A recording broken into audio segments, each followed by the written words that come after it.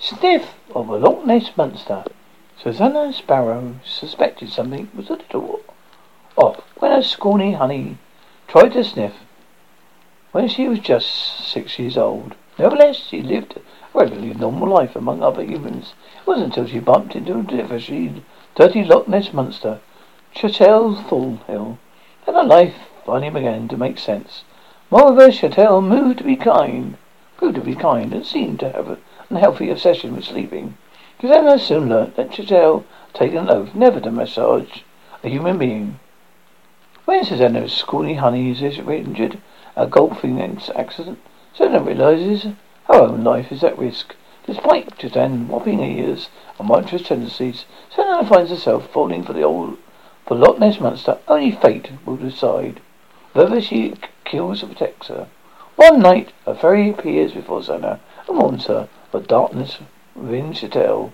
Fairy gives Susanna the warp knife, the only weapon that can defeat the dirty Loch Ness monster. Will Susanna find it in herself to kill the only creature who has ever made her truly confused? Hint: yes. The Sniff of the Loch Ness monster, a paranormal romance by Ghostman. Sol Olsen, the Robot, a fantasy novel by writer unknown. In a house there lived a cozy, ill-meaning robot called Zoe Olsen. Not an evil brunette. Wild house filled with wigs and ripe smell, I should say, even, and yet not a yet giant frozen scrawny house with nothing in it set down on it to eat. It was Robot House, and that means shelter. One day, after a troubling visit from the fairy Rick Russell, Zoe leaves the house and sets out a search for 3 dodgy flamingos. Quest undertaken the company of robots, elves, and tattered giants. Their search for fairy guarded flamingos. Zoe Olsen surprises even herself her patience and skill as a private detective. During the travel, Zoe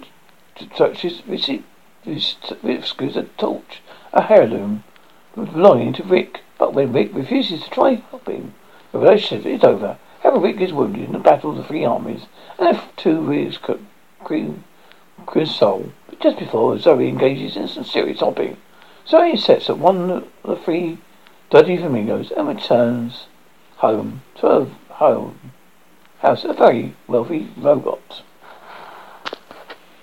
Harry the Vampire Slayer, a teen vampire story by Ghostman.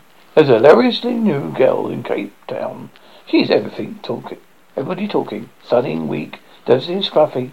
All the boys want her. However, Beth Jones has a secret. She's a tactless vampire. Harry Pigeon is a grateful, muscular boy who enjoys the choir. He becomes fascinated by Beth, who can stop helicopters with her bare hands. He doesn't understand why she's so standoffish.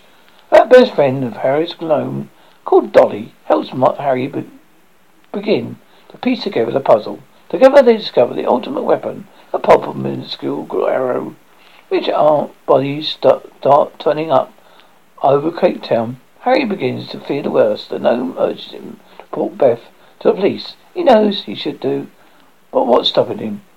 Can he resist Beth's bite? But he can't resist her charms. Will he be caught partying with a vampire?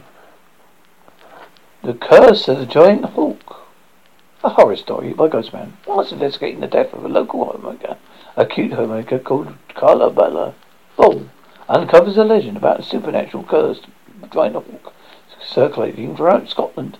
As soon as someone uses the hawk, or she has exactly 101 days left to live. The doomed few appear to be ordinary people during the day-to-day life, but when photographed they look shrunken. A marked person feels like a sicky flamingo to touch. Carla gets hold of the hawk, refusing to believe the superstition. A collage of images flash in her mind. Put the flamingo balancing on a happy homemaker. An old newspaper headline about the incident.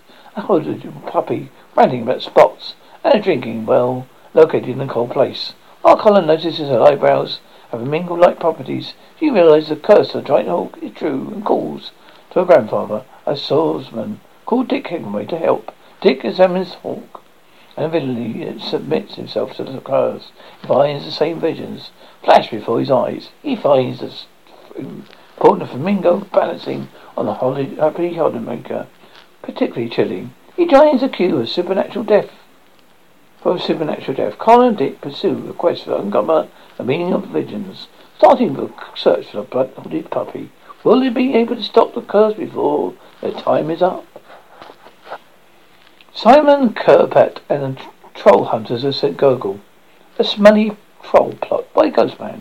Simon Malovich isn't just an ordinary 13-year boy living in Gurgle until he sees a horrifying troll called Warwick Speckletongue climbing through his bedroom window. Warwick, who is built like a potato filled with rocks and smells like a grated weirwax smothered with sauce made from rotten lumps, sings a song and makes little boys into curries.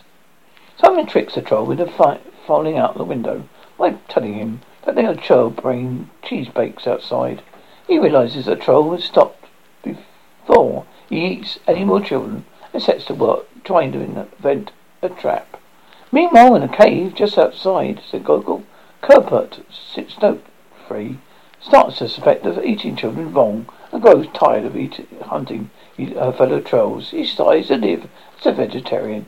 After a brief misunderstanding involving a hand and lashings of ketchup, Simon and Kirkpat team up to stop the trolls. Using a catapult that fires sprouts, they lure the trolls by creating a big mold of shrunken trainers. 2022, Year of Conflicts, a Despolian plot by Ghostman. Train viruses have destroyed the world as we know it. The year 2022, Wales is deserted. Place ruled by convicts. Once glorious Beckenham Palace, now jagged. Hopeful cleaner Dr. Mo Meadows is Hamilton's only hope. Mo finds the courage to start the secret revolutionary organization called the Freedom Boxes. The fight is jeopardized when Mo is tricked by Val Scout, the EIC Michelle Wisemonger, and injures his toenail. Armed with wit and swords, the Freedom Boxes find their best to save mankind. But can they defeat the stupid convicts restore back in the palace to its former glory?